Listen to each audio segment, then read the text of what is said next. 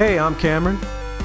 I'm Malcolm Jones. And welcome to the LAN Cable Podcast, where we talk about all things gaming. Mostly. Whether you're from PC or console, or from Steam or Epic, we got you covered with the latest news, the latest topics, and the latest gaming mishaps. So plug in your keyboards, mouses, and even Steam controllers if you got them, because the LAN Cable Podcast starts now.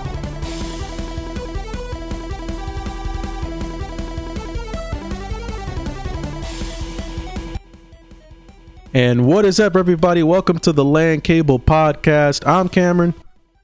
I'm Malcolm Jones. And we got a big show for you guys here today. There's a lot of news to come out, so we're not going to waste any time into getting into the show. But first, as always, we always like to talk about what we've been up to this past week. So, Malcolm, what have you been up to this past week, man? Been playing any new games? Yeah, I've been playing Persona 5 Strikers. Got a chance to check out the Outriders beta. And that's basically what I've been rolling. Nice. Yeah, I've been playing the Outriders beta and loving it so far. We'll get into it later on in the podcast, but I've also been playing some Doom, some Phasmophobia, just playing a variety of games when I can. As always, we're going to start off with our Game of the Week. And this week, it is Persona 5 Strikers. Malcolm, you want to give us more insight into Persona 5 Strikers? Absolutely. So Persona 5 Strikers is a sequel to Persona 5, which is a 75-hour JRPG, and it's phenomenal. Weirdly enough, they decided to go a different angle with a somewhat sequel. It does take place after the events of Persona 5, not Persona 5 Royal, which is a game that came out either late last year or mid last year. Right. So Persona 5 Strikers is actually a different style game. It's considered a musu game, which basically is Japanese for a hack and slash game. Oh, involving okay. a lot of different enemies across a lot of different battlefields. So in Persona 5, normally you fight in the dungeon. In Persona Strikers, you do fight in dungeons, but you also fight in like the city that you're in an altered world in a sense. So it's a lot of fun. So it's basically taking a turn-based game and turning it into a live. So it's a bit of a departure than we're used to, but I do like the style of game. They introduced 2 new characters outside of, different types of enemies. They introduced Sophia, who is, to say the least, she's human's companion. So that's just is what that is. And then you have the Zenichi Hasawage, who is a police. Well, he works with defense in Japan, and he's, trying to solve this big case that the Phantom Thieves are connected to. The unfortunate truth, and you may be asking yourself, well, that's not really a lot of information to go on for Persona 5 Strikers. Well, that's kind of half of the problem. You have to have played Persona 5 to truly understand what's going on in Strikers. They do an okay job of kind of explaining why you're doing things, but not why you have done them in the past. Interesting. Which is an unfortunate truth about the game. The game's a lot of fun. It's about a 45-hour runtime. I have not completed the game yet, but I'm in progress currently, and we'll be getting a review out as soon as I can. But yeah, no, it's a game I actually got to play a little bit earlier because I bought the deluxe edition. Shout out to Humble Bundle. They had a discount for the deluxe edition, so that's how I was able to play it a few days early because it officially came out on February 25th. Oh, okay. Basically, anyone who's played Persona 5, I would highly recommend it. It is a bit different, so be prepared for that. But if you want to see what happened to your characters after the events of Persona 5 and not Persona 5 Royal, I definitely would recommend it. It is a $60 title. It may not entice you as much. Maybe it's worth a sale for some people. But the beauty of this game is it's on Nintendo Switch. It's on PS4. It's playable on PS5, but it is a PS4 game. It's on the Xbox Series X and the Xbox One, of course, and notably on PC. And this is the first Persona game we've had on PC since Persona 4 Golden. So it's definitely worthwhile checking it out, and that's why it's our game of the week. Yeah, absolutely. I was going to ask, it's good you said that it takes place after Persona 5 Royal, because I was going to ask like whether this was a spinoff, prequel, or anything, because I'm not into the Persona 5, but I always am interested in where games take place when they do little spin-offs like these. So it's nice to know that it takes place after the main story. And it has the same characters, right, as the previous game? It added those 2 new characters, Sophia and Zen Kenichi Hasawaga, or Hasawage. Okay. I apologize for mispronouncing that. And obviously the characters from the original game. Wow, interesting. New enemies and bosses, of course. So new characters in that realm, but that's kind of spoiler territory. All right. Yeah, okay. We won't get into spoilers today, but yeah, definitely if you're a Persona fan, definitely check out Persona 5 Strikers. Moving on to unpopular gaming opinions. Now, this I'll go first because this is something where I'll go first. This is a shared opinion. Oh, this is a shared opinion. Okay, go ahead. Yeah, you go first. Basically there's this, most Nintendo fans know of this game called Pokemon Snap, a game where you literally throw smoke balls or smoke bombs and fruit at wild Pokemon and take pictures of them. Now, some would say that's wrong. Some would say that's fun. And now we are introduced into new Pokemon Snap coming to the Switch, I think April, something like that. April 31st, something and like it's that. exactly how it sounds, folks. Right, exactly. So you take pictures of wild Pokemon and you get rated either by the community or by the professors in the game. Now, that type of game is fun and nostalgic, but $60? That's a bit crazy. Cameron don't think it should exist at all. Yeah, it you mean to tell me you gonna waste now, thinking about it, having spent some time thinking about it, there are people out there who would gladly love to just sit down and take pictures of Pokemon in a video game and all this extra shit, but especially during a pandemic. But I just feel that it's so pointless and just should not exist. Like, you use those resources that you have that you're using to make this game, and use those resources in games that are still in development, like the other Pokemon games that you have coming out in like 2022 or later on in this year. Use resources like that to and allocate that to those games. We do not need to have a game that's, number one, $60, but let alone exist, that where you just take pictures of Pokemon all day. I can take pictures of Pokemon in my own house for free. And you don't need to like, it's just so pointless. And when I saw that they made a game like this, I thought to myself, are they running out of ideas for Pokemon games? I mean, you have so much Pokemon merchandise. You have Pokemon Go. You have the Pokemon games coming out. You have Pokemon remasters coming out that we'll get to later on in the show. But it's just like, why this? Are they trying to appease that Snapchat, TikTok crowd that wants to take pictures of I don't know. Remember, we're also going for that nostalgia too, because this was a game back in the day when I was a kid and you were a kid. And obviously, I think it's very, everyone thinks they're a photographer, so why not give them the tools, right? I guess, man, but I just think that it's pointless. I mean, I know people love Pokemon. I love Pokemon. I'm an OG Pokemon lover. I'm not really into like the new Pokemon or the new characters or anything, but the fact that they're actually asking people for money for this is astounds me, because it's just like, why? For what? Like, there's no need for it. But anyway, I digress. So yeah, that's our unpopular gaming opinion this week. Pokemon. Oh, I'm sorry. New Pokemon Snap, because that's what it's called, because we have to differentiate ourselves from the new and the old. But anyway, reviews.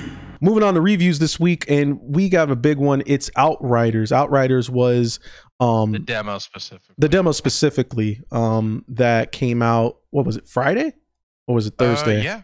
Oh, okay. Yeah, it came out on Friday. Yeah. And 25th. Yeah. Yeah. So it came out Thursday.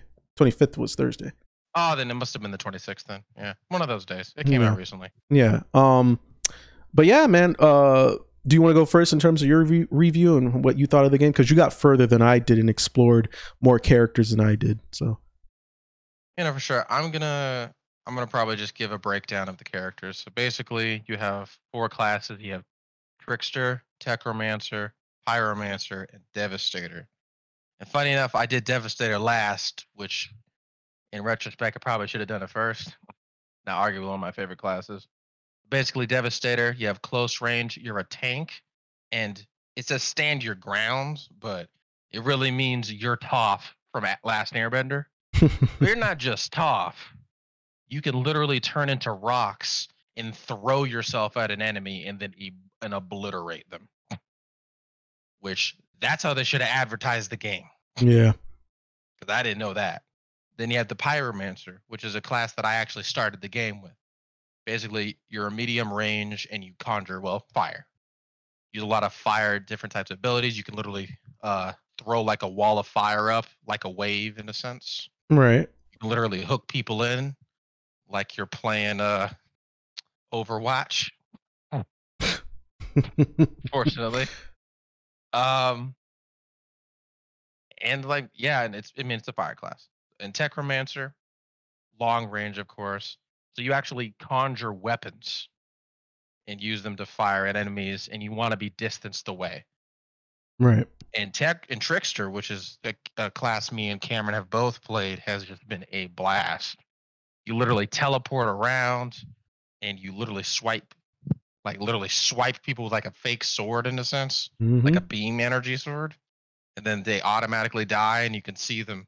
They're skeletons, and they literally like deatomize. Also, you can slow down time and see bullets whiz past you in slow motion. I mean, it's a pretty incredible class. All of them are really interesting in their own right.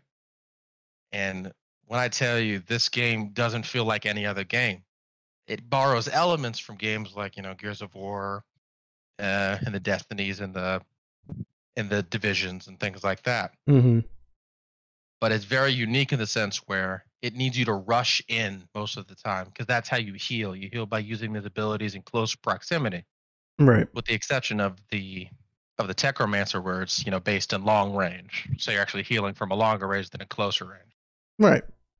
And it's just great. It's a great breath of fresh air into the not the mini MMO, but like a pseudo MMO genre that we've been seeing lately. And to top it all off, it's a Square Enix game. So it's great to see them throw their hat in here, and I think it'll be a game that I'm definitely buying, I actually pre-ordered. And I would highly recommend anyone with a PC or a next-gen or even a current-gen console, because it's playable on all of them, and you get a next-gen upgrade for free. Yeah. Yeah. And to piggyback off of what you were saying, I going into this, when I started the demo, I didn't have high expectations. I'm just going to be honest with you. I didn't have like super over the moon expectations for the game. But once the story started and I really started to get a feel for like the world and the characters, I really started to get really invested in what was going on. And as the demo progressed and you started getting abilities and you started getting these weapons, I was like, oh, okay, so this game is unlike anything we've played before. Now, granted, as Malcolm said, the gameplay reminded me of Gears of War in terms of like the cover system, in terms of the shooting mechanics. And I would say that in a lot of ways, the intro to this game, like the beginning of this game, reminded me a lot of Mass Effect Andromeda. Not in terms of its gameplay necessarily, but in terms of its story, and where the story goes. I won't get too deep into it, but it starts off with, looking for a new home, pretty much, and inhabiting this new planet and how things progress from there. But no, the story was one of the things that hooked me about this game. And unlike other games like The Division or Destiny or even Anthem, this game had a strong prologue. It had a strong story, and I was invested in what was going on. And there were things in there that, shocked me. in terms of both story and gameplay. And yeah, I think it's definitely something that was unexpected from me, at least. I didn't expect to have this much fun with it, as much fun as I did. And there's a lot of things that I think that Square Enix paid a lot of attention to Destiny, Division, all those other games, and see what worked and what didn't work, and basically applied it to Outriders. Because Outriders work so well in areas where you think they're gonna falter, where other games would falter, they actually are able to, knock it out of the park. In terms of character creation, in terms of weapons upgrades, in terms of NPCs to a certain extent. So yeah, I'm definitely gonna buy this game day one now. I'm gonna pre-order it. I was having issues on PC when I first started streaming, because what I didn't know is that when you start the game, it automatically starts you on max settings. And it had like the frames per second were like max. So it was like 1,000 or something like that. And I had to drop it all the way down to 60, or 200. It started out as like 200 frames per second. I had to drop it down to 60. But once I dropped it down to 60, I had a much better experience. You played it on a PS5, Malcolm. 100% played beautifully, not a single problem. Now, Enjoyed it. Now, granted, obviously, because Cameron said beta, it is considered a demo. It really should be considered a beta. There are some bugs and some issues, right? But overall, a blast to play. And honestly, it's free. It's on everything but the Nintendo Switch and the Xbox 360 and the PS3. Right. So I'd highly recommend anyone pick it up. And it's a good taste of what you'll experience. You get to play all 4 classes, and level cap is level 7, and you get a good feel of the game, and drop in, drop out co-op, and cross-platform playable. Yeah, I can play with someone on PC if I want to, and they can play with me on PS5 or on PS4 or Xbox or whatever, right? Yeah, which is amazing. And the drop in, drop out works well. Yeah, unfortunately, I haven't been able to play co-op. I've only played single player, but I'm pretty sure, because that, even as I was playing, I was like, oh yeah, this would be 10 times as fun as if I have like a co-op person to play with. And it's cross-platform, so that's cool. A lot of games, when they have a lot of games that are like this aren't really cross-platform, so it's a breath of fresh air to know that I'll be able to play with friends no matter what console or PC that they're using, which is really, really nice. So yeah, check out Outriders, ladies and gentlemen. It comes out, when does it come out again? April 1st. April 1st. April Fools. Not too far away. Yeah.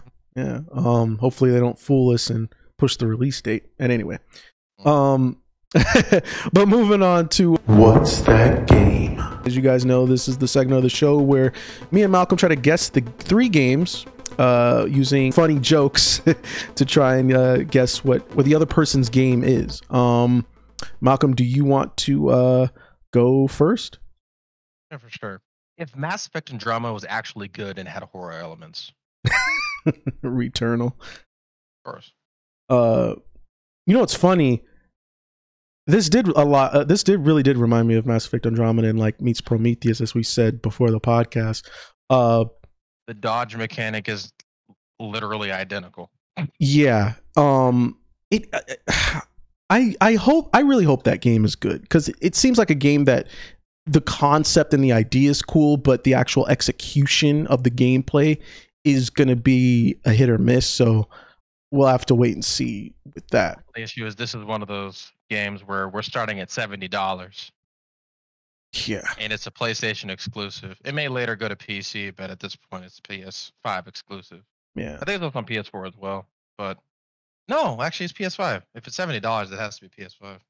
That's another thing. If these games are going to be $70, that means your game has to really bring it. It has to really be good for a person to spend $70 of their hard-earned money to buy it. So hopefully we'll have to wait and see on Returnal. But as from my first game, this is an easy one. Everybody was kung fu fighting. Oh, Jesus Yeah, Sifu. Would have made more sense if you said, "Why can't we be friends? Why can't we be Yeah, friends? that's true. I've been my friends, because I've been my friends." Yeah, no, but Sifu looks really cool. Like it reminded me of those old school games that you would play on like the PlayStation 2 that was like fighting games. Like I remember there was this one game called Jet Li Rise to Honor, and it reminded me of that. And man, I gotta say, I'm really excited for this game. The combat looks amazing. We'll get deeper into it once we go further on in the show, but I just want to say like that if that game, like when that game comes out, I hope I have a PS5 by then, because it's really looks good. All right, what is yours, Malcolm? Yes, this Chuck E. Cheese birthday party is getting worse all the time. Five Nights at Freddy's. I thought I'd throw in some Star Wars for you. I thought you'd like that. Chuck E. Cheese birthday party. Yeah, that game looks incredible. I'm really looking forward to it. Okay, so here's my next one. Live, Die, Repeat, the video game. Oh my god, I was literally thinking the same thing, No way, really? which is why I didn't do it. Oh wow. Yeah. Yeah, it's Deathloop. That's literally what it is. That's literally what it is, folks. I mean, look at the trailers, look at the concept. It's literally Live, Die, Repeat, the video game. Just set in. Anyway, what's do that one. yeah? What's your third one? Have you ever wondered what it would be like to get sucker punched by a handball? Well, now you can't experience it in the digital age, and not on next gen. Knockout City. There you go. I mean, it's interesting that they would come up with like a dodgeball video game, but I mean, I don't know. Nobody asked for that, so I don't know if it'll make money. Well, it's gonna be on all the consoles. It's gonna be on Switch too. Oh, well then maybe. Well, okay. Well then maybe it will make money. You know, if you mass release your game to like multiple platforms, then yeah, there's a good chance you'll make your profit. All right, for my third and final one, all around me are these tight-lipped faces. Okay, it's Oddworld. Yeah, Oddworld. You know what's funny? When I first saw the trailer for that game when it was first announced, I literally was just like, "What the hell is this?" Like these tight-lipped creatures, with these weird faces. I don't understand. I thought it was some kind of like Plants vs. Zombies kind of thing when I first saw it. I was like, oh, is this like them bringing back Plants vs. Zombies? But no, this is something totally different. But who knows? I mean, I'm sure people will definitely buy this game. It's just not for me. Do you plan on buying it at all? Not at all. But the cool thing is, I think it'll be free for PS5. So Really? so I'll definitely play it. Oh, okay. If it is, it sounds like it's gonna be free with Plus. Oh, okay. I had no idea it was going to be free for. That's a rumor happening. But I think, well, it could be official. I'm not 100% sure, but we'll see. All right. Okay. Well, we're going to get into the meat of it here. We're going to go into our next segment, which is Rumor Has It. And for our first rumor, apparently, Elden Ring there'll be more Elden Ring news coming in March. Now Elden Ring is that Xbox game that kind of reminded people of Elder Scrolls. Xbox. Elden Ring, is it not coming out for Xbox? Oh. Well, I mean, it probably will. It's the Amazon studio making the Lord of the Rings game, dude. Oh, okay, yeah. Well, there's a rumor saying that it'll be shown in March, and we'll get more info on it, which is cool. Yeah, which is cool because I've been wanting to hear more news. I hope we get to see more gameplay, because I think when they first showed it, it was just like a cutscene, right? it was more of a teaser, but yeah, a huge teaser. So, look forward to that. I hope it's true. Elden Ring is highly anticipated. But also in March, towards the end, later half of March, Xbox is supposed to be hosting an event apparently on March 23rd. It's called What's New for Windows event. Now, it's rumored to be March 23rd, but that hasn't been confirmed. What do you think that they'll show at this What's New for Windows event? Do you think that when I hear What's New for Windows, I feel like that's just a Microsoft in general event, not just for Xbox? That I think that maybe Game Pass will be shown and be included in that some way. It's very possible. I mean, it's definitely going to be a software festival, or at least showcase. There'll just be new tools for Windows computers, including maybe new features for Windows Game Pass or Xbox Game Pass. So, okay. Yeah, nothing too special, but it'll be interesting. I mean, if it's true, it's coming out on the 23rd. So we'll see. Oh, okay. Dope. And then last but not least, for rumor has it, apparently we will not be getting an Assassin's Creed this year. It'll be delayed until 2022. And there's a rumor it may be set in Asia. So that's pretty interesting. I'm not mad at this personally. I don't feel that we need an Assassin's Creed every single year like they did prior. I think that it's healthy for the series to space it out. And I think that it's good for the developers to have more time to work on whatever new setting that it's going to be in. If it's a setting in Asia or if it's a setting in another location, they deserve all the time they need. And plus, we have a lot of games coming out this year, so Assassin's Creed, won't be like people will be pissed that Assassin's Creed will be delayed. But what do you think of this news, Malcolm?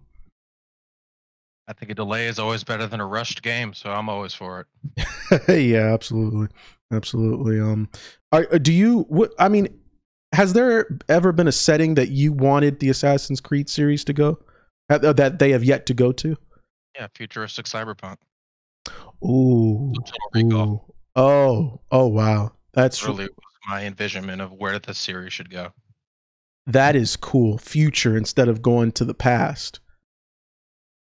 Well, I mean, doesn't that destroy the whole concept of like using a bloodline to try and, because this is the whole concept of Assassin's Creed, to use your bloodline to go back to your ancestors' past and live through their lives or whatever. So, but what's wrong with predicting the future? That's true. That is true. That's true. The whole thing to do is like use technology to be able to look into the past, but what about predicting the future? That is true. It could be coded in our DNA. What could come next? Who knows? That is a very interesting. Yeah, I never thought of it that way. That's really, really interesting. Awesome. Yeah. I like that. I like that a lot. All right. Well, we're going to get into our topics of the week. And there's a lot of them. There's like 8 here. So, but we're going to get through them all. And the first one is apparently there is a Call of Duty Zombies project being developed as a standalone game.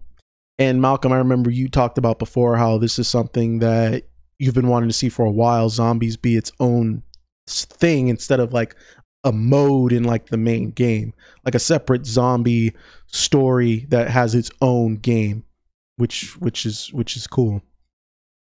Is that something that like you're excited about? It's all I've wanted. It's literally the only reason I bought Black Ops 3. I didn't buy it for the campaign, didn't buy it for the multiplayer. Literally bought the gold edition so I could play all the zombie maps. Not that the campaign wasn't bad and the multiplayer wasn't bad. It was just, I'm getting it for zombies. Right. Because that's arguably the best part of the series. Yeah, and it's going to be a standalone thing. It won't be connected to any established zombie game, so they'll be able to... And I mean, my thing about this, though, is knowing how popular Zombies is when it comes to the Call of Duty series and amongst fans. I'm surprised that they haven't done a separate zombie game as like sooner. Why take this one? I mean, Zombies has been around for what almost 10 years now since they first introduced Zombies. So it's like in Call of Duty World at War was the first time Zombies was introduced, specifically Nazi zombies. But yeah, so it's just like, why take this long to do a zombie standalone game? I mean, Gotta think of it like this, They gotta sell all the games, right? that's If it's true. the best part of the franchise, the weaker games get it, It helps. That is true. That is true. I mean, I'd be interested in it. I mean, Zombie having its standalone game, that means it'll be an original story. It'll be an absolute original story. And given the craziness, how they have these huge action set pieces in these Call of Duty games, I'd be interested to see that in a zombie game, which would be interesting. I just hope they don't go the whole World War Z / Left 4 Dead thing where you have like armies of zombies like just crawling over each other like waves trying to come at you. I think that would be. I mean, that's how Nazi Zombies has worked in the past. It could be different, but it could be the same.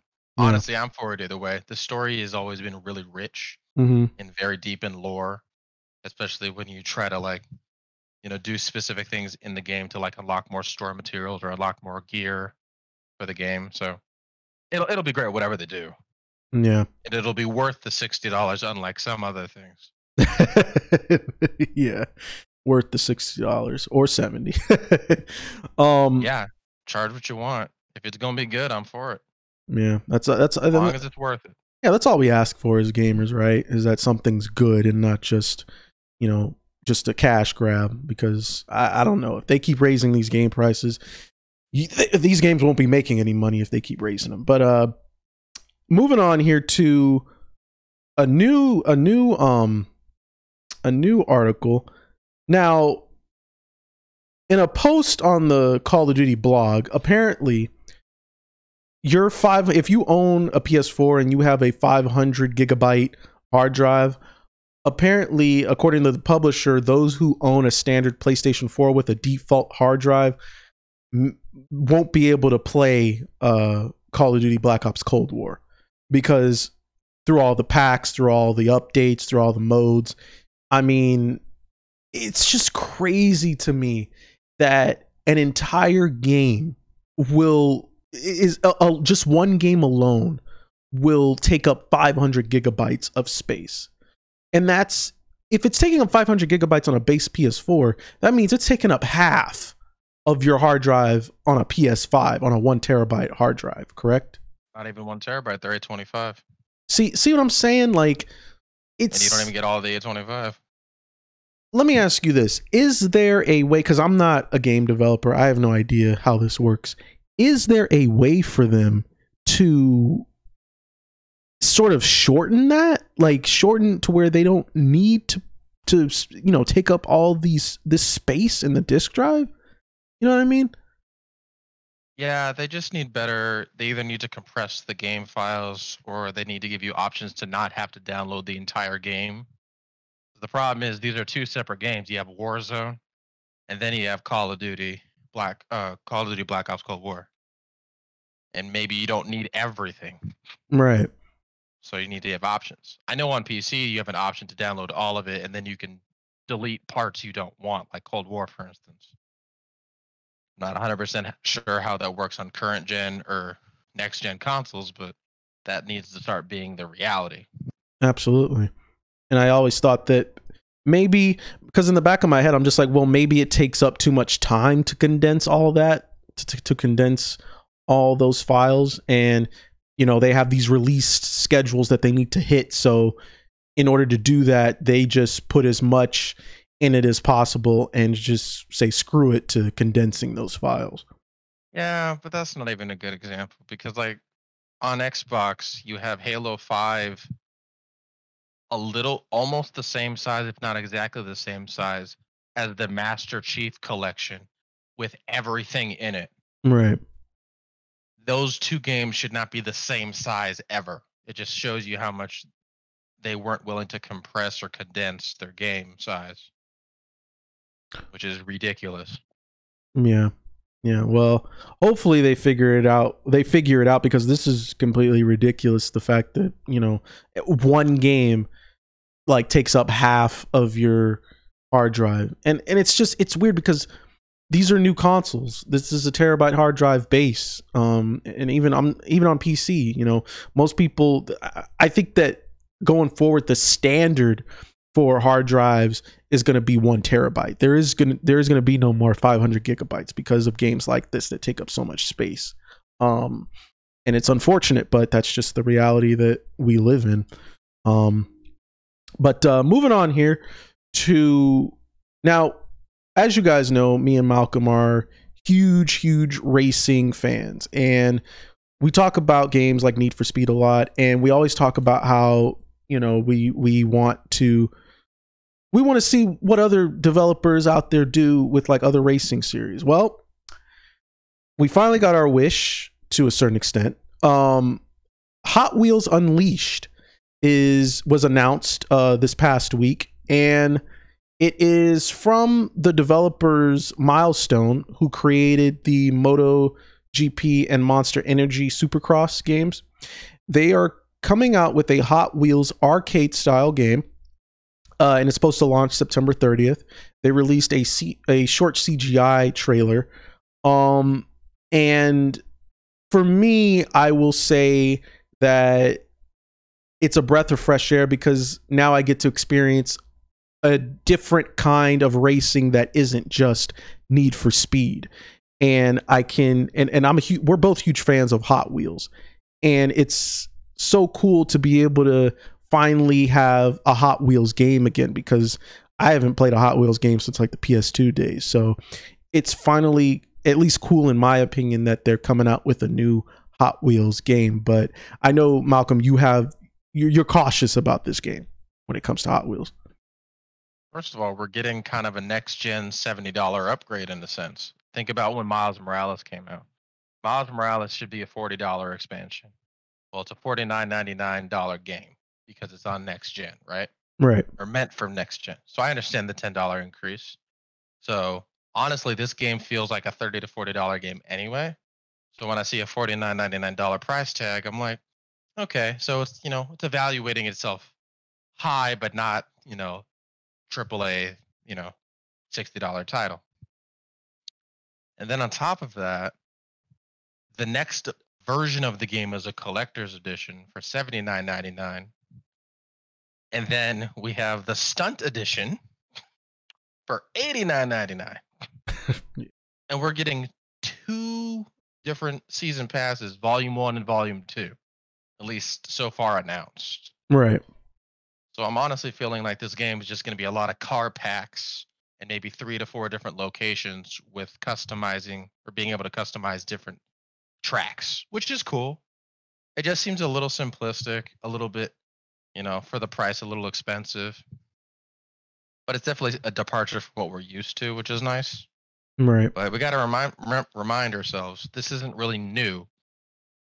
This game existed a while ago, and now we're getting reintroduced to it. So $50 is nearly $60.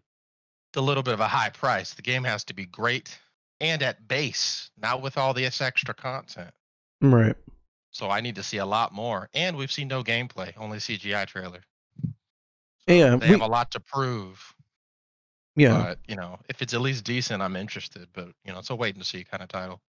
Yeah, we can only go off of what we've seen from the CGI trailer, and what we saw from the CGI trailer is basically, it looks like the tracks are gonna. It's if you're a fan of Hot Wheels and you know Hot Wheels, it's basically these tracks. It's like a set.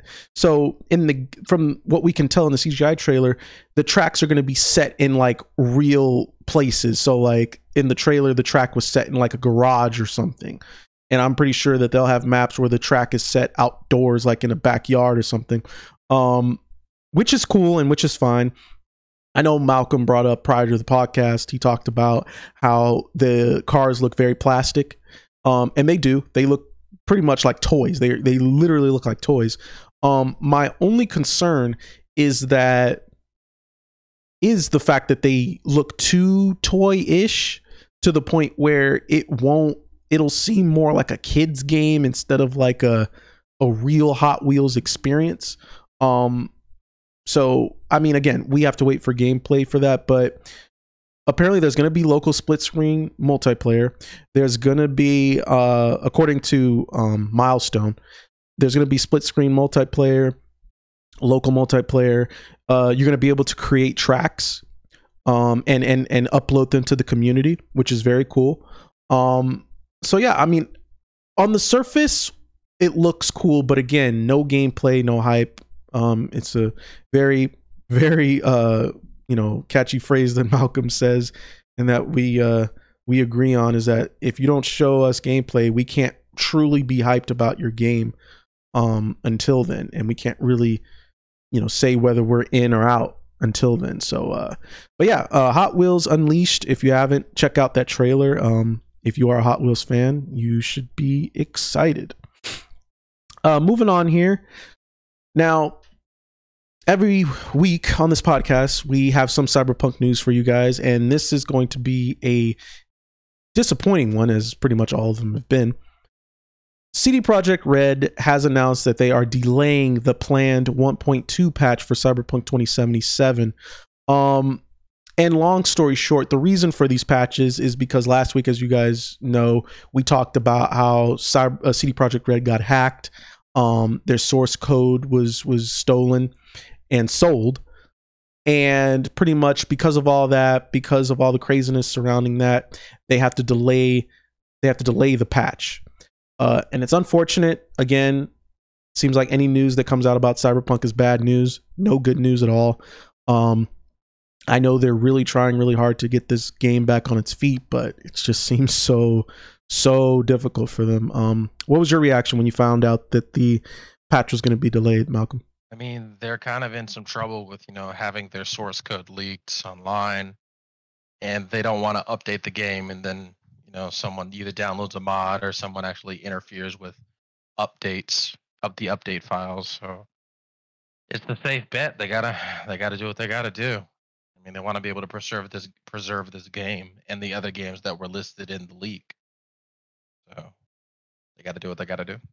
Yeah. And I know a lot of people, I mean, the player base has fallen off of Cyberpunk. I mean, people have beaten the game. There's really nothing more you can do.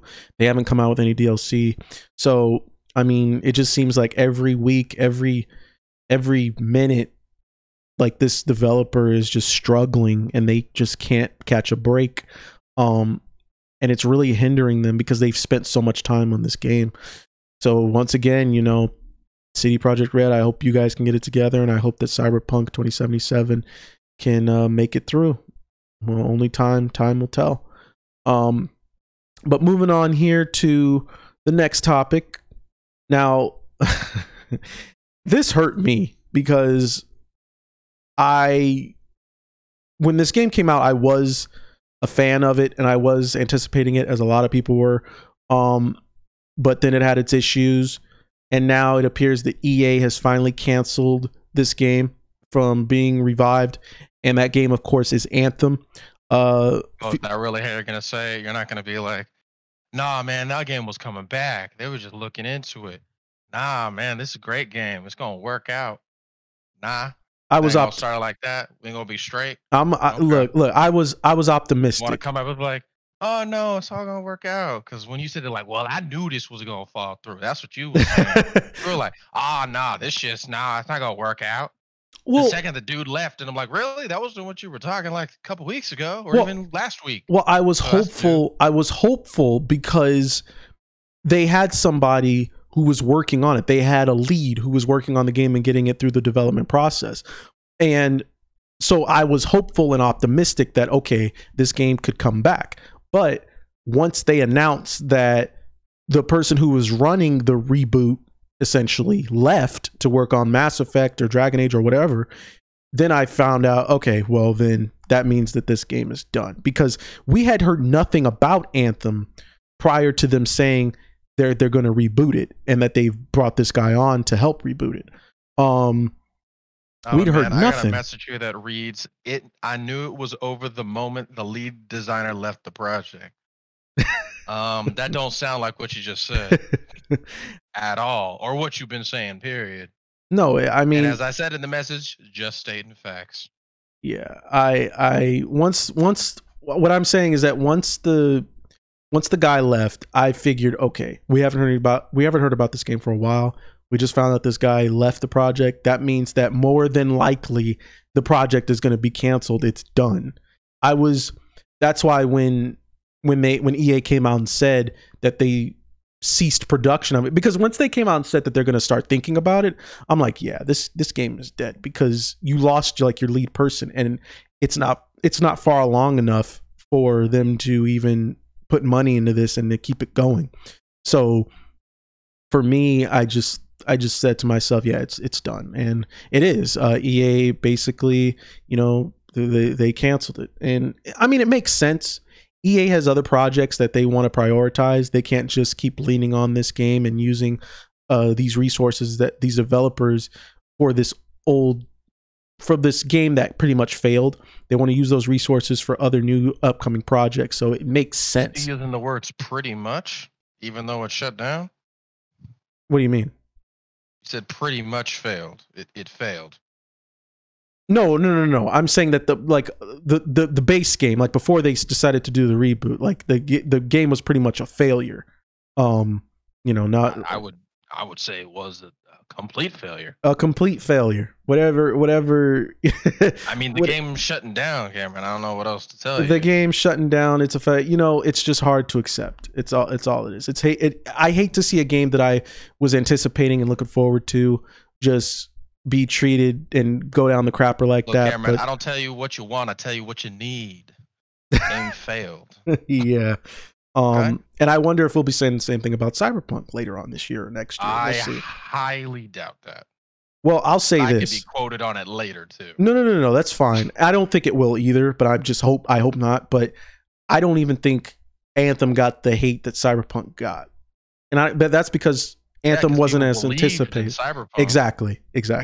So, it's unfortunate. I'm just, what it is? I'm just tired of the games that I've hyped up for myself and I've hyped up for other people, like Anthem, like Cyberpunk, and I'm tired of these games just coming out and just being, letdowns in some way, shape, or form. But it's for the best. I don't have any, it sucks, but it is what it is. As a business, they have to reallocate their developers into new areas. So yeah, it is what it is at the end of the day. I mean, I know you don't care really, because I don't even think you never cared. Beginning, I knew it wasn't gonna work, but that's okay. We don't need to get into that. Okay, yeah, I didn't believe in this game when it was announced. I'm like, oh, they're trying to make a really clone. That's really gonna work. You didn't believe in this game when it was announced. 100%. With like a day or two into the game, everyone's like, man, this game sucks. This game has problems. And I was like, you don't say. Well, I guess another thing with that, because Anthem was the first game where they came out and said that they were going to do a reboot for it. My thing is, now, what does this mean about due to all the problems? Right, but what does this mean about other games that have problems, like Avengers? What does that mean for that game? Are they just going to completely? There's too much money. That's not going anywhere. Yeah, but I mean, it's gotten just as much. We have to understand. They're still having a fiscally good year, and last year was great for them too. Square Enix is doing great. They can afford to have a game leech a little bit. Yeah. So it's a little bit of a different situation, unfortunately. Yeah. EA's been having loss after loss after loss. They True. just can't stop losing. Yeah. Well, I mean, all they do is lose. It seems like no matter what. And there's some great EA games. Like I'm excited about It Takes Two that comes out in March. There are good games. It's just lately they've been Well, but, they got your Battlefield coming soon, so Yeah. They're figuring it out. Yeah. And speaking of figuring it out, this leads into the next topic, which is Dragon Age 4 is going to be a single player only experience. Dragon Age 4 was going to be a multiplayer, always online service kind of thing, but they've kind of restructured that and basically said that it is going to be a single player RPG. And that I'm sure that's a breath of fresh air for Dragon Age fans like yourself. Like myself, I've never played a Dragon Age game. Never played a Dragon Age game? I thought you did. Oh, interesting. I did not. I said they looked interesting and I would be willing to play one. Oh, okay. Well, yeah. I've played. No, they're good games. You don't gotta. Yeah, I completely understand. Yeah. I played Dragon Age Inquisition, which was cool. But it's a nice breath of fresh air to know that they're not gonna force multiplayer into this game. And a lot of people are speculating that it has a lot to do with the success of Jedi Fallen Order, that they realize they can make money off of single player games. The game they did really well on. Yeah. So, and with the failure of Anthem, which was a multiplayer game, it makes sense where they want to reallocate and say, okay, let's just focus on these single player games since that's what's making us money right now. But it's almost as if EA, that people told you this from the beginning, to not just shy away from single player games. Sony understood this, you know what I mean? So it's like, I mean, it's kind of like hindsight is, I mean, I know hindsight is 2020. People told you guys this. People told you guys that they weren't with this all making every game multiplayer BS. So, but I'm glad that you guys are gonna treat Dragon Age as a single player game. Hope you guys do the same thing for Mass Effect. Well, Cameron, not everyone has the heart of the cards. That's the problem. EA thinks they got this crystal ball, but they really need that Yugi magic. Yeah, yeah, desperately. But I think EA. Kaiba's bank account, one or the other. I think EA will be fine. They Oh yeah, they're gonna be fine. It's once Battlefield 6 comes out, it's a wrap. But yeah. And moving on to the next topic of the week. Now, this is an interesting one, and one that pisses me off a lot, because for the longest time, these politicians, lawmakers, parents, whatever have you, have been trying to... Ooh, got a little animosity toward the parents. Oh, yeah, absolutely. I felt that one. Absolutely.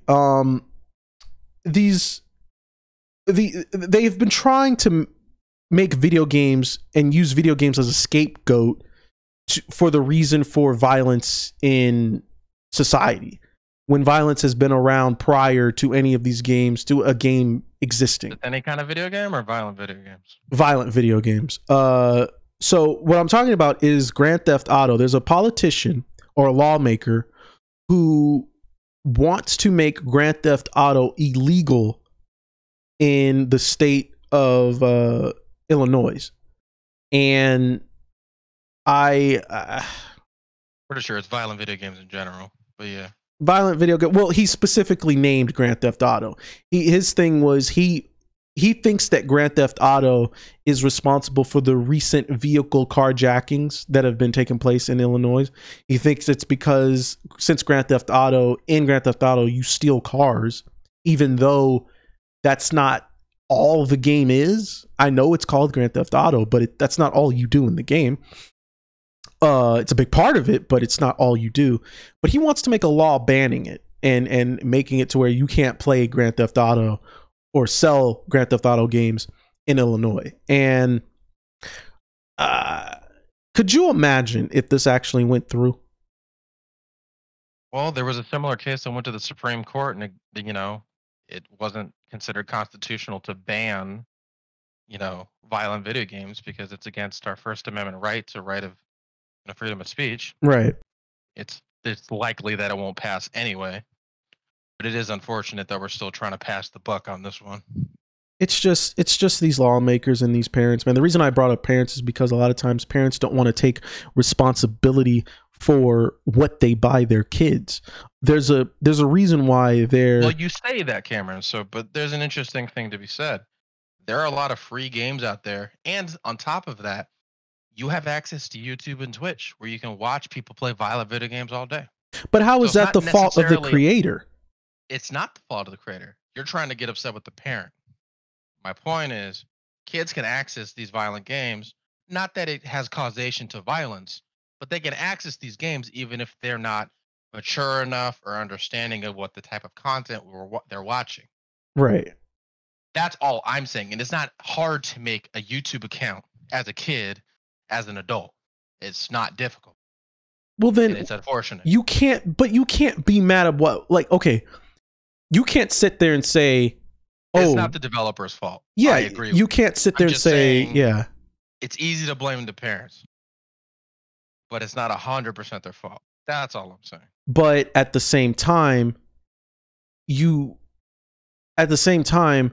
you as a parent have to control the media that your kid consumes. So Sure. You know how hard that is to do in 2021 when well, all your shit's online I and your parents can't understand. monitor you 24/7? I That's all I'm understand, but saying. what kid has a bank account where they can sit there and buy Grand Theft Auto They don't without have to using? buy. This is my point. You can watch it on a stream. Never forget that. It's really important. Well, then Most kids aren't buying Grand Theft Auto, and if they are, then yeah, maybe that's on the parents. Maybe they have a credit card. Maybe they have a gift certificates from, you know, to GameStop or whatever. There's a lot of other accesses to get to these games. That's all I'm saying. Not that the parent couldn't be more vigilant, but you know, it's not as simple as you're saying. That's my point. Well, it's up to the parents to educate their kids on right and wrong. 100%. You know, that's the point that I'm trying to make, is that as a parent, you still have to educate your kids and say, yeah, you watch it. Because again, we played Grand Theft Auto San Andreas. We had no business playing that game at our age, but it's not like we got the thought process of, oh, I'm going to go steal a car now, or I'm going to shoot up something. You know what I mean? It's not something to where, and I think that you have to educate your kids on, okay, what's fantasy, what's a video game, and real life, and to separate the two. That's where the parenting comes in. And a lot of times these parents just, because they don't want to deal with their kids, they just let them watch, do whatever, and don't sit there and try to educate them on what's real and what isn't. And this whole entire conversation of blaming video games for something, I'm just sick and tired of it, because you're limited. Number one, you're pretending as if these things didn't exist prior to video games, and you want to sit here and say that the video games is affecting the youth, it's affecting this. While that may be true, at the same time, your job as a parent is to make sure your child knows the difference between fantasy and reality. That's literally all it is. I mean, there's a box that says, if we're going by non-digital, they say that this game is rated M for mature. And a lot of times you can't even see what a game is unless you're a certain age. But like you said, they can create accounts, all that kind of stuff. Cameron, we live in a society. Oh God, I can't believe I just said that. Where you oh God. Okay, Joker. You can. I'll get you back for that later. Anyway, it's basically. Oh my God, I can't even think. Like, you can log onto a porn website and say you're 18. You know, it's one of those things where you can lie about age almost anywhere. So that's all I'm saying. Give a little slack to the parents, but obviously, you know, it is important to instill into your children, you know, right and wrong, fantasy and fiction versus reality, of course. Yeah. And, you know, to be mature enough to understand what the content means and not to necessarily treat other people with what you've just learned. Yeah. This is one of those topics that, like, I'm very passionate about.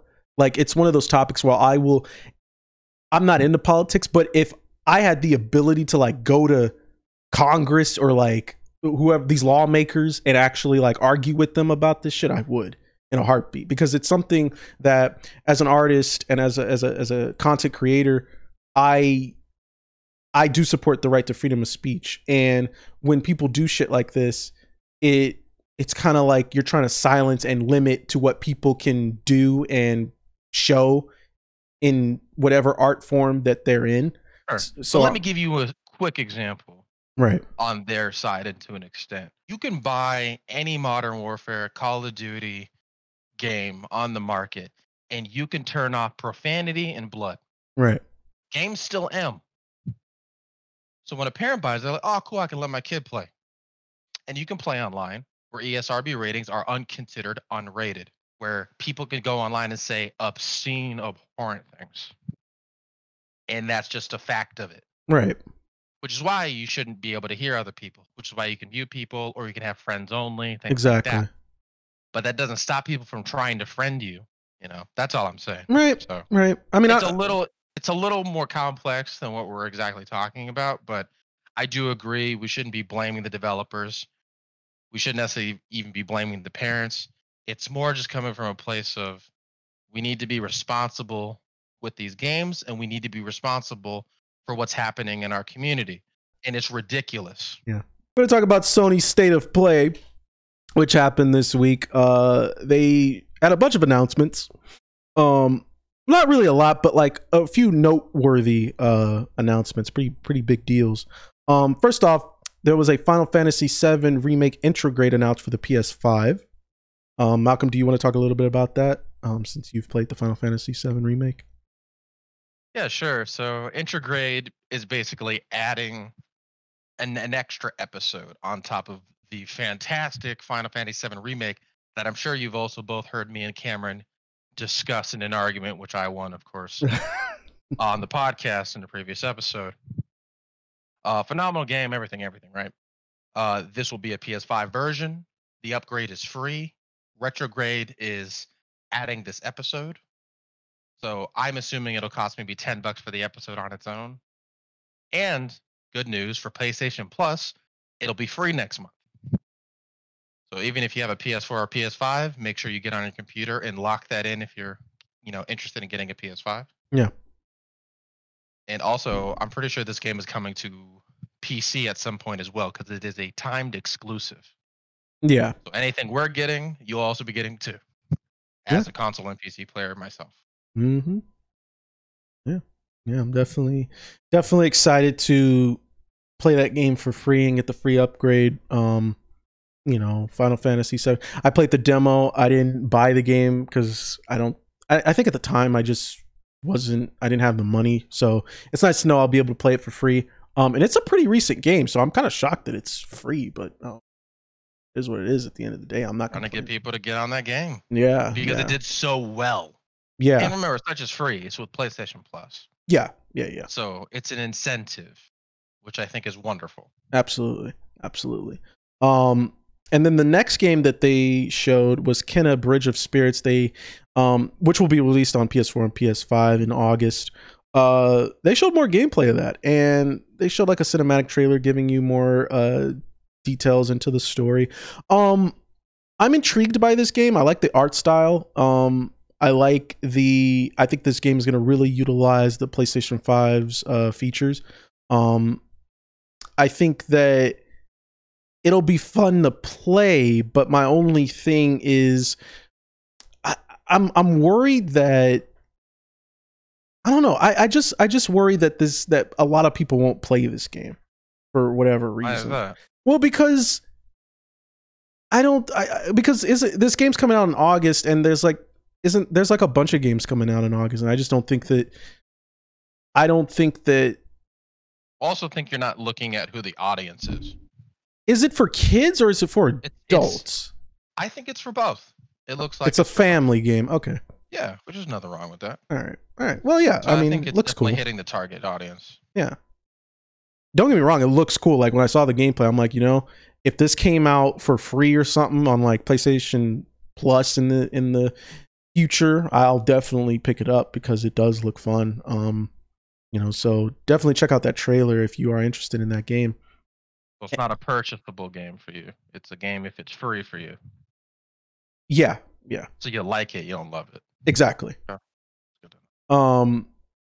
And then we also got a deep dive into Returnal, which deep dive, just another trailer. That sounds about right. Well, it was basically, I think, didn't somebody do a voiceover talking about the game? Sure, it didn't really feel like a lot more information. I will agree, though, at the end of the video, they do show a first-person aspect of her going back to her like original home. Mm-hmm. So that was interesting. That wasn't in any of the other dev diaries or anything I saw before that. Oh, okay. So I'll give you that. I mean, they show some new stuff. They show some more gameplay off. I mean, game looks fun. Just it's a hard sell for $70 for me. Yeah. $70. No. I'll wait for a sale. The most I'll pay for that game is like $60. But I'm not paying no $70 for that game. Now I will admit, when the gameplay and the bosses, the enemies look really interesting. The combat was very fluid. It's just, I don't know. It just seems like this game is missing something. Like it's just missing something. I can't put my finger on what that is, but it's definitely missing something. But it remains to be seen what they do with it. Like I said, it reminds me of like Mass Effect meets Prometheus. I thought it was going to have more of a horror vibe to it, but it just looks like an action game. Sci-fi, yeah. Yeah. So, which is interesting, but we'll have to wait and see. I mean, this gameplay trailer that they showed was much better than the previous ones they showed. Fairly longer. Yeah, absolutely. Much longer. And then we have Odd World Soulstorm, and that's coming to PlayStation 5 and PlayStation 4 on April 6th. Again, and we'll be utilizing the PS5 features specifically with haptic, feedback and adaptive triggers. Right. They've talked about that in their dev diaries about how much effort they put into make this game really worthy of being on next gen. Absolutely. I mean, I'm not excited for it. It's not necessarily my kind of game. It's just not my kind of game. I think that what they're doing is probably impressive. It's just not for me. But I wouldn't say that should deter anyone from trying it out or at least giving it a look. I would definitely recommend at least giving it a look before you make a final opinion on it. But as for now, I don't think I'll be picking it up. It's just not my type of game. But what I will be picking up when I get a PlayStation 5 is the Crash Bandicoot 4 It's About Time PS5 version. I'm really excited about that. Crash is probably my favorite video game character ever. What Mario means to people for the Nintendo crowd is what Crash means to me as a PlayStation fan, because he used to be the mascot for the PlayStation brand back in the day. But yeah, it'll feature faster loading times, save transfers, 3D audio support, adaptive triggers, and other DualSense features. And it'll run at 4K 60 frames per second. So that's really cool. Do you plan on picking it up, Malcolm? Or? It's a wait and see. I'm not as big as Crash fan as you. Oh, okay. So it's a wait and see. Okay. Maybe on a sale. I've actually been waiting for the first PS5 sale. We still haven't really had it yet. Oh, okay. Well, do you think that'll happen once more exclusive games come out for the PlayStation 5? 100%. I mean, the console came out late last year. So yeah. It's still considerably early to have a massive sale. Yeah. But It's About Time came out last year. So yeah, it's possible for that game to actually go on sale next year. Absolutely. And then now we have this multiplayer dodgeball game called Knockout City. And, I saw some gameplay of it. There was a beta announced. Apparently, it's going to be released on the PS4 and PS5. It'll come out May 21st for $20. I'm sorry. It's coming out for the PlayStation 4, but it'll have backwards compatibility enhancements. So it's not specifically built for the PlayStation 5, but it's not a native next gen game. Yeah. But I don't see myself playing this game. I mean, dodgeball is cool. You want to be virtually hit in the face with a dodgeball? No, I'd rather play real dodgeball. You get really hit in the face? All right. I'll be over at 6. No, dodgeball was one of my favorite games in high school. That and Capture the Flag, but I mean, I don't know. I guess this would be a game that I would play at a party or like a party with friends or like a house party or something. I don't see myself playing this, by myself, or streaming it. But yeah, what about you? You picking it up? You don't want to be hit in the face with a dodgeball? Nah, I do that shit in real life. Like I said, I'll be over at 6. If you can dodge a wrench, you can dodge a ball, right? All right. I was told. So next we have the Absolver developer, Slow Clap. They revealed this new fighting game called Sifu. By the way, let's just pause for a second. What, did I say it wrong? Such a great title for a company. Slow Clap. Oh my gosh. The second I saw that, I had to pause the state of play. I was like, oh, I know this is going to be good. Yeah, it is a new action game that promises a unique take on the Kung Fu genre that will turn the student into a master at each time the player character dies. They're revived slightly older and more skilled. which is interesting. I didn't know that part. So I was wondering why in the trailer, like when he died, he like grew facial hair. So could you say that didn't die, got knocked out? Okay, got knocked out, but like, does that mean that the game rewards you for dying? Because it says that you'll be more skilled and slightly older. Yeah, you learn. Well, it's the whole thing in sports. You learn more from a loss than you do from a win. Oh, okay. Makes a lot of sense to me. Yeah, dust yourself off and try again. Right. It's an Leo reference. In case nobody knew that. But anyway, yeah, I'm definitely looking forward to this game. I mean, the combat and the action just looks insane, and it looks like the skills that's used in that game when you're fighting enemies, and it looks like when you fight certain masters and shit, that like they'll be able to dodge your moves too and counter. It seems like I'm gonna get that kind of fighting that I wanted in like Batman Arkham Origins, or like in like with the Arkham Origins thing where you fought Deathstroke and he was able to dodge your moves and counter your moves, and you were able to dodge his. So it was kind of like this. It was kind of like this evenly matched situation. So I'm definitely excited for it. It's coming. I don't know when it's coming out, but it is coming out for the PlayStation 4 and PlayStation 5. So I'm sure it'll come out some point this year. You picking this up, Malcolm? Probably. I got to see a price first. Oh, This feels like a $60 title, so I'm not sure. But if we're in the like 30, 40s, probably. for sure. And then we have Hyper Light Drifter, developer, came out with this Solar Ash game. And it's coming out on the PS4 and PlayStation 5 in 2021. Saw a little gameplay of it. Not my cup of tea. But I do like the art style that they're using. It looks really interesting. Looks really cool. I can't say much about the game except that it looks like this character's like gliding on like clouds and shit and like just swinging on things. I don't know. It's not my kind of game. It's a third person action platformer. So it focuses a lot on movement and stuff like that. So if that's your kind of thing, I would definitely check out Solar Ash. Look up the trailer, see if it's your kind of thing, because I mean, it's not my cup of tea. What about you? Did you see Solar Ash gameplay at all, or? Oh, I did. I mean, I watched State of Play. Oh, okay, yeah. Yeah, it looks okay. I mean, definitely feels like an indie game, but it looks fun, very vibrant. Mechanics look like fun. Not personally for me, but definitely would recommend anyone who enjoys that genre. Yeah, absolutely. I mean, I do enjoy action platformers, but I'm more Mario. Oh, yeah, absolutely. Cuphead.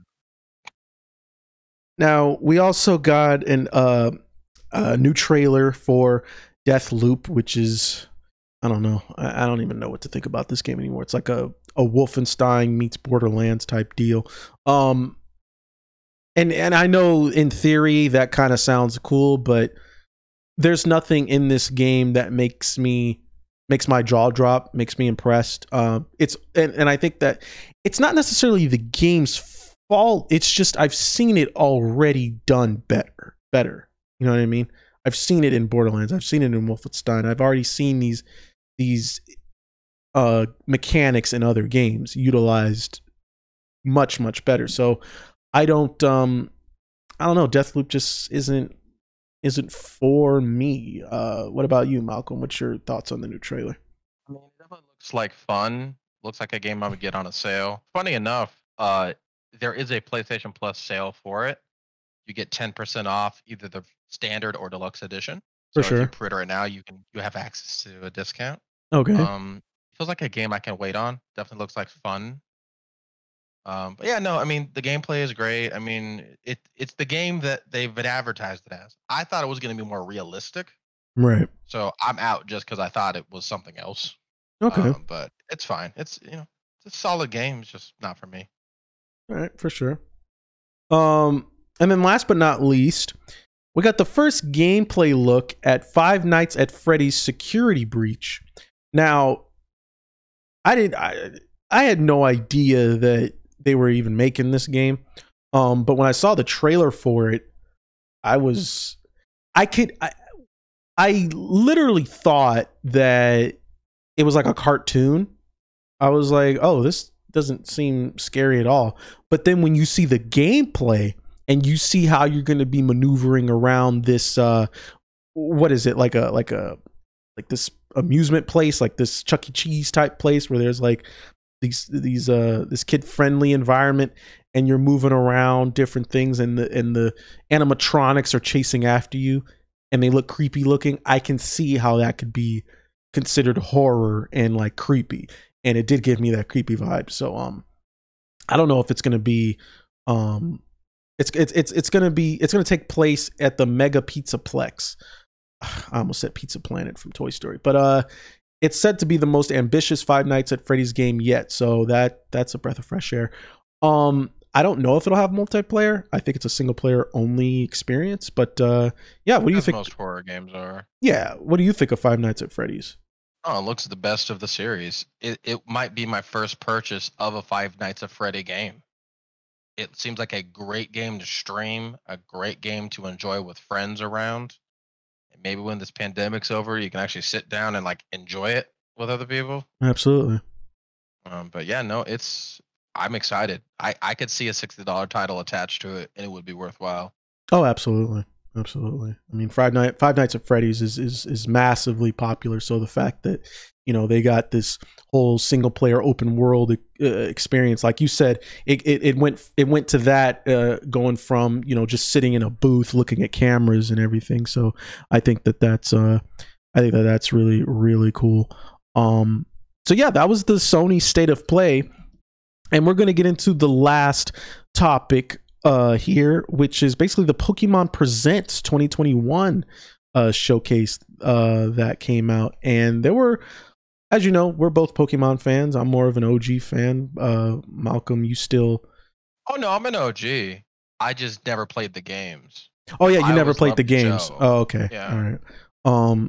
In the movies. Oh, okay. All right. So yeah, they announced a few Pokemon games, and most of which, the one that I'm excited for, and this is what basically pushed me even further to get a Nintendo Switch. And they are, right, before he gets to tell you that, oh, I'm gonna get a Switch now. This dude was dogging Nintendo. Like, I'm not a Nintendo guy. Why would I get that console? I'm still not. I literally told him 2 games, and now he's willing to buy 2 of them. Yeah, that's all I'm saying. Well, here's the thing.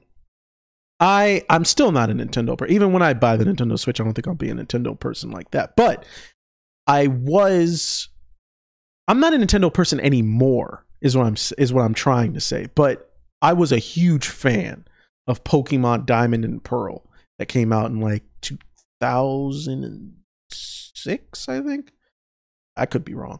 But apparently they're coming out with remasters or remakes to Pokemon Diamond and Pearl, and they're calling it Brilliant Diamond and Shining Pearl, and it's going to have the original game director who made those games attached to it, and he's working on it. And I'm just so happy about that, because those are some of my favorite Pokemon games, and they showed a little bit of the gameplay, and it looks crisp as hell. It looks so crisp, it looks so good, and I'm just super excited to get my hands on and play these games again, because Diamond and Pearl, like I said, are some of my favorite Pokemon games of all time, along with like the old school Game Boy Advance, you know, Pokemon Yellow version, Red version, all those different versions that I played as a kid. So yeah, I'm very excited about that. Will you be picking up Brilliant Diamond and Shining Pearl remakes, Malcolm? Most likely. I just hope that they're bundled together. I have a strange feeling, because this is Nintendo, they won't. Right. That might influence my decision. But if they come together, it's a day one, not even a question. Awesome. Yeah. That's this year. That's late 2021. Yeah. That means they've been developing it for like quite some time then. And it's called Brilliant Diamond and Shining Pearl. Yeah. And I wonder if they'll add anything new to the game that wasn't in the previous games, which I'm sure they will. I mean, I'm just excited that the original director's attached to it. That means that I don't want to put out blind hope like that, but now I have even more faith that it's going to be amazing and good. But something that isn't as amazing as that announcement, in my opinion, the new Pokemon Snap got a trailer. Obviously I talked about this in the what was it, the unpopular gaming opinions, but I won't go too much into it. But again, like I said, we don't need this. This was unnecessary. If I was Nintendo, I probably wouldn't even have announced this game.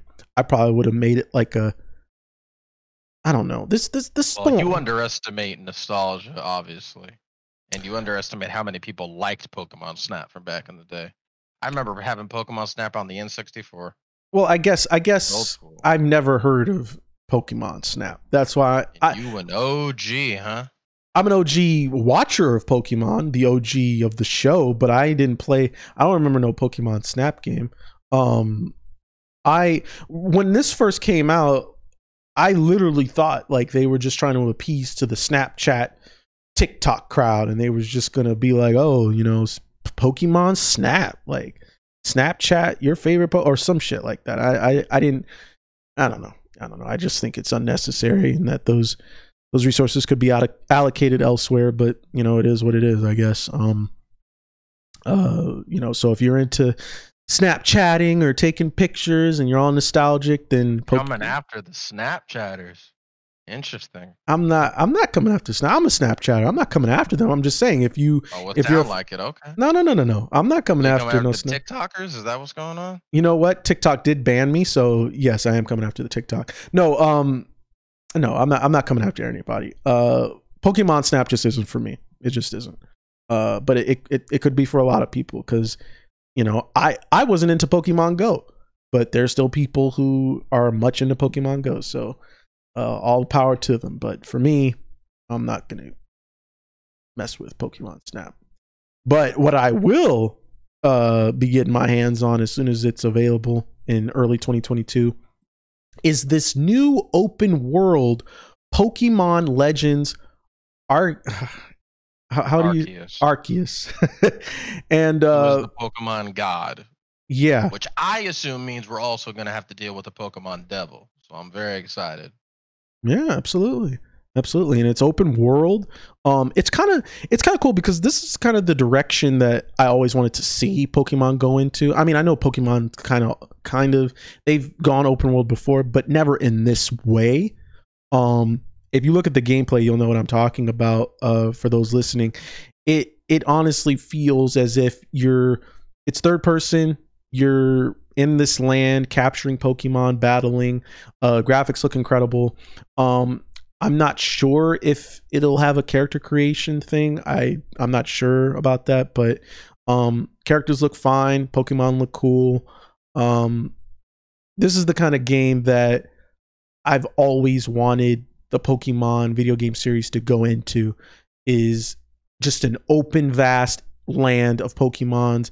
And I hope this game is, well, I don't hope it's multiplayer, but if it's not, it's not gonna hurt my feelings or anything.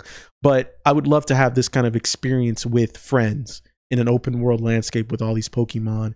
That's not Pokemon Go or something like that. But yeah, what are your thoughts on this game, Malcolm? You buried the lead, man. You can capture Pokemon with a Pokemon ball without being in the fight. That is true. That's never been done true. Before. Yeah, and that's massive. Yeah. And this game is a true open world. Pokemon Sword and Shield have an open world area. This game will be fully open world. So absolutely. I am overly excited. I think this is the right game to get into the Pokemon series for me personally. It's been something I've been waiting for, something like truly revolutionary in all of the Pokemon games to start, and I think I have finally found it. Yeah. So this is definitely a day one for me. 2022, early 2022. I'm gonna be there for it. That's for sure. Nice. Same. I mean, I got the same kind of excitement that I had when they announced Dragon Ball Z Kakarot, that RPG open world experience. So it's and that's also like where I wanted Dragon Ball Z to go to as like a game series as well. So it's nice to see these kind of things, or see Pokemon go into that open world realm. But yeah, that does it for this episode of the Land Cable Podcast today, guys. We want to thank you guys for listening to this almost hour and a half episode. I know it went a little bit long, but there was just so much news this past week that came out. So we had to talk about it. But as always, you guys can follow us at JonesBro6 on Twitter, and you can follow me on twitch.tv/Normac220. But yeah, any closing thoughts, Malcolm? Hope everyone stays safe, and we got a lot of games to play together, review together, and watch together. So let's keep it going for 2021. Absolutely. 2021 is going to be an amazing year. Can't wait to play all these amazing games that are coming out, and can't wait to share our gaming experiences with you guys, and can't wait to talk to you guys next week on the Land Cable Podcast. We're going to get out of here. I hope you guys have an amazing weekend. I hope you guys are playing amazing games, and we will see you all next week. Have a good one.